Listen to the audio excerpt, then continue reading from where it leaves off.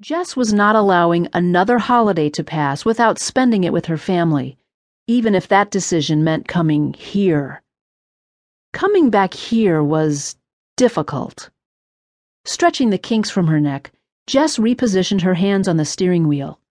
Already, that particular tension had started to twist tighter and tighter inside her, and she was barely within the city limits.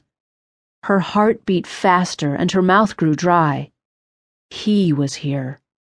Memories of cruising through downtown Birmingham on hot summer nights in that convertible he'd owned back in high school rushed through her mind, doing strange things to her pulse. The lights, the stars, sitting so close to him she could feel the steady rise and fall of his chest. She had been crazy in love with Daniel Burnett, and completely certain they would be together forever. A wry laugh bubbled up in her still raw throat. Good thing I didn't lay a wager on that one.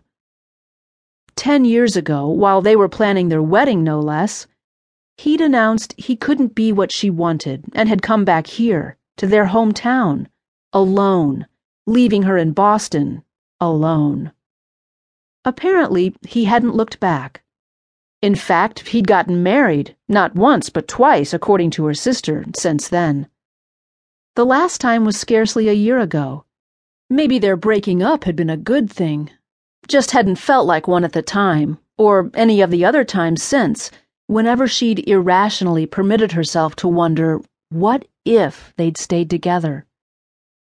Dismissing thoughts of Dan, she turned onto John Hawkins Parkway and aimed her almost new Audi toward Publix. The gently used car was a present to herself for the long-awaited promotion she had worked so hard to achieve.